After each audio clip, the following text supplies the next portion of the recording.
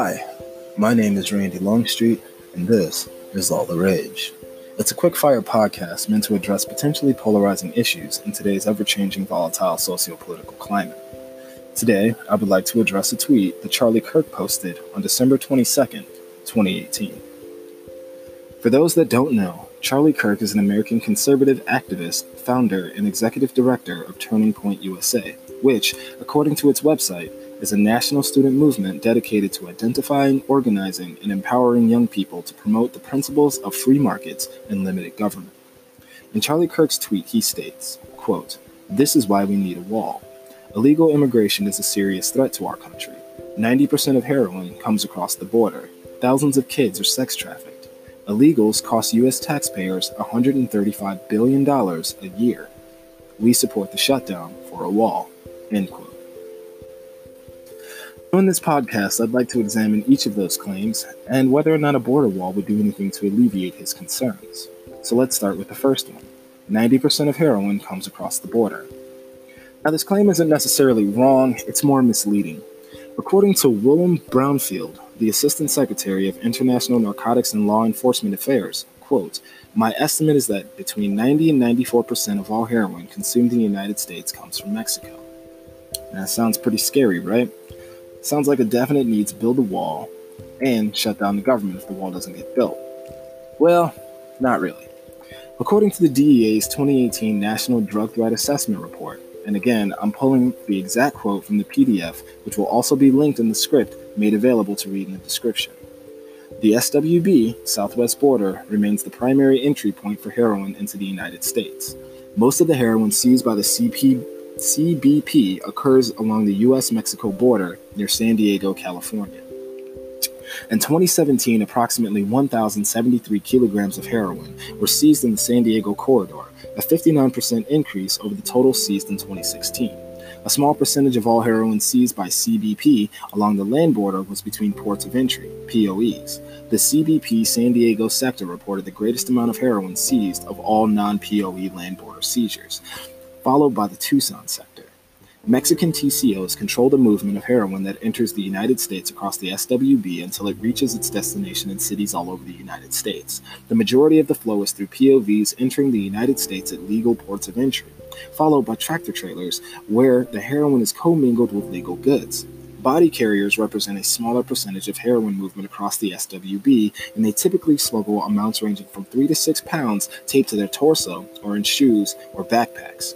A very small percentage of the heroin seized by law enforcement enters through the northern border between the United States and Canada. Heroin is also seized on the ferry from the Dominican Republic to Puerto Rico. So when Charlie Kirk states that, quote, 90% of all heroin comes across the border, end quote, as a means to justify spending $5 billion on a border wall, he's actually being either wholly ignorant, wherein he didn't bother to research his claim, which is also a claim made by Donald Trump as well, who we all know is the beacon of calm rationality in academia, or he's being intentionally deceitful or obtuse by withholding context and facts pertinent to his claim so as to gaslight or create the illusion that heroin is being smuggled in vast quantities into the United States via non-ports of entry. It's an intellectually dishonest argument.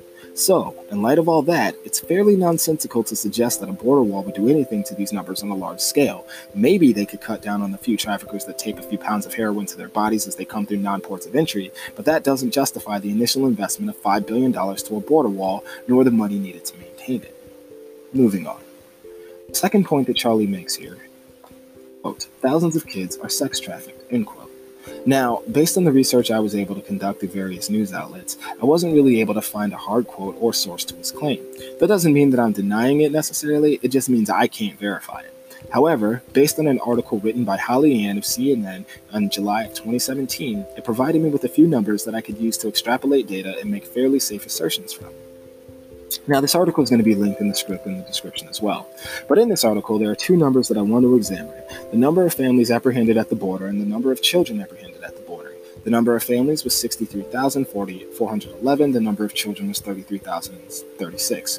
And in addition to that, the article continues to state that many of these families and migrants will pay smugglers to take them across the U.S.-Mexico border and will not become victims of human trafficking. So it also means that not all human trafficking victims come from smugglers. That being said, however, it is safe to say that there is a fair number of immigrants, many of whom are children, that will become victims of human trafficking. So as far as I can surmise, Charlie's statement isn't necessarily false, it just doesn't have a source to it. Now, according to the U.S. Department of State examination of human trafficking in countries worldwide, I can pull the following information. And bear with me here, this is going to be a lot.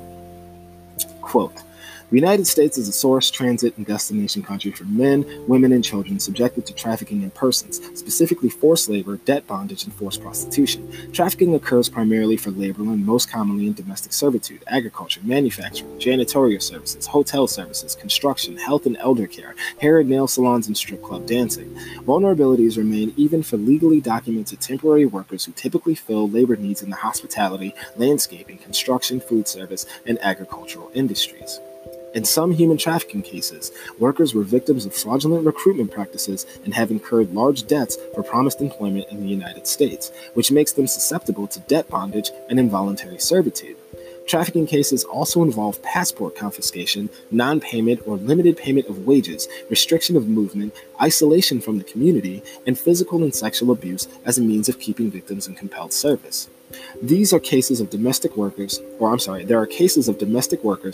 on A3 and G5 visas being subjected to trafficking-related abuses by diplomats posted to the United States. Combined federal and state human trafficking information indicates that more investigations and prosecutions have taken place for sex trafficking offenses than for labor trafficking offenses, but law enforcement identified a comparatively higher number of labor trafficking victims, as such cases often involve more victims. More U.S. citizens, both adult and children, are found in sex trafficking than labor trafficking. U.S. citizen child victims are often runaway and homeless youth. More foreign victims are found in labor trafficking than sex trafficking, some of whom have entered the country under work or student-based visa programs. Primary countries of origin for foreign victims certified by the U.S. government were Thailand, Mexico, Philippines, Haiti, India, Guatemala, and the Dominican Republic. 82% of those foreign adult victims and 56% of foreign child trafficking victims were labor trafficking victims. End quote. But what can we surmise from that paragraph? There's a few key points in relation to Charlie Kirk's assertion that child sex trafficking across the southern border warrants a $5 billion wall. The first being that it appears that within U.S. trafficking, it's more likely to lead to forced labor, to the manipulation of wage compensation, debt bondage, visa manipulation, documentation confiscation, and that, according to the State Department, more U.S. citizens, both adult and children, are found in sex trafficking than labor trafficking. And they're usually runaways or homeless youth. Does this mean that child sex trafficking across the southern border should be ignored? No, not at all. I would say that his point, while valid on its own, doesn't necessarily add merit to the demand for a border wall or subsequent shutting down of the government in order to obtain it. I would contend, however, that an increase in technology and manpower would be more effective tools in dismantling human trafficking rings than a border wall, and possibly some kind of joint operation between the United States government and the Mexican government to infiltrate and take down drug cartels. Those are the biggest players in human trafficking on the Mexican side.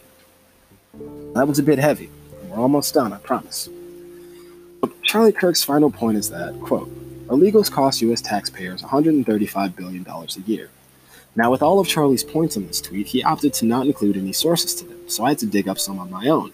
I managed to find his $135 billion sum on the Immigration Reform Law Institute's website. On that website, they cite a study that was performed by FAIR, the Federation for American Immigration Reform. I've included a link to that study below. Before we continue, I do need to add two caveats to this. One, I cannot say with any certainty that this is where Charlie Kirk got his numbers from. However, his numbers and overall rhetoric in regards to immigration runs parallel with what's espoused here. And two, it is worth noting that FAIR, according to the SPLC, the Southern Poverty Law Center, is described as such. Quote, the Federation for American Immigration Reform, FAIR, is a group with one mission: to severely limit immigration into the United States. Although FAIR maintains a veneer of legitimacy that has allowed its principals to testify in Congress and lobby the federal government, this veneer hides much ugliness. End quote. And then they go on to mention FAIR's leaders' ties to white nationalists and proponents of eugenics. I've linked that below in the script to this as well, so if this is Charlie's source, well, you can take that with a grain of salt. But also, you kind of have to call the question the numbers when they coincide with those of white supremacists and people that espouse friggin' eugenics. But I digress. Now, with that being said, here's how FAIR describes the cost of illegal immigrants. The report, The Fiscal Burden of Illegal Immigration on United States Taxpayers, examines the cost of illegal immigration through a detailed analysis of federal, state, and local programs that are available to the nation's illegal immigrant population, the U.S.-born children, and access via fraud. The study tallies the impact on education, medical, justice enforcement, welfare, and other government programs. The report notes that $116 billion cost of illegal immigration falls on state and local taxpayers disproportionately, by a ratio of roughly 2 to 1, with state and local expenditures totaling 88.9% or $88.9 billion and federal expenditures totaling $45.8 billion, with only approximately $19 billion recouped in taxes. Quote, the staggering cost of illegal immigrants and their children outweigh the taxes paid to federal and state governments by a ratio of roughly 7 to 1, with costs of nearly $135 billion compared to tax revenues at nearly $19 billion. Now, already there's a statement I would like to point out in that first paragraph. They bring up illegal immigrants, U.S.-born children, and their estimate cost of illegal immigrants. Children born on U.S. soil are citizens, so those costs shouldn't be factored into the equation. Furthermore, and I'm going to pull this from a PolitiFact article that examined Donald Trump's claims that illegal immigrants cost taxpayers $250 billion a year, but it also cites the previously mentioned FAIR study with the $135 billion figure. And of course, that will also be linked in the script provided in the description as well. Alex Norwitesh, a name I just fucking butchered, an immigration policy analyst at the Libertarian Cato Institute, said FAIR's 2017 report was, quote, fatally flawed. It undercounted immigrants' tax revenues, inflated the number of immigrants in the country illegally, counted millions of U.S. citizens as illegally in the United States, like those kids, and used a method of estimating fiscal costs that is rejected by all economists who work on this subject, he said. I'm also going to include a link to an article that does a fairly good job of dismantling FAIR's claims. It's a lot of information, and I'm kind of already running out of time here, but it can be found in this script in the description. If you want, you can have a look at it. I highly recommend it. But clearly, we can see that Charlie Kirk's statement is, well, wrong. As for the actual cost of illegal immigrants, that issue is nuanced. Pulling information from the Congressional Budget Office's 2007 Impact of Unauthorized Immigrants on the Budget of State and Local Governments report, it says, quote, the amount that state and local governments spend on services for unauthorized immigrants represents a small percentage of the total amount spent by those governments to provide such services to residents in their jurisdictions.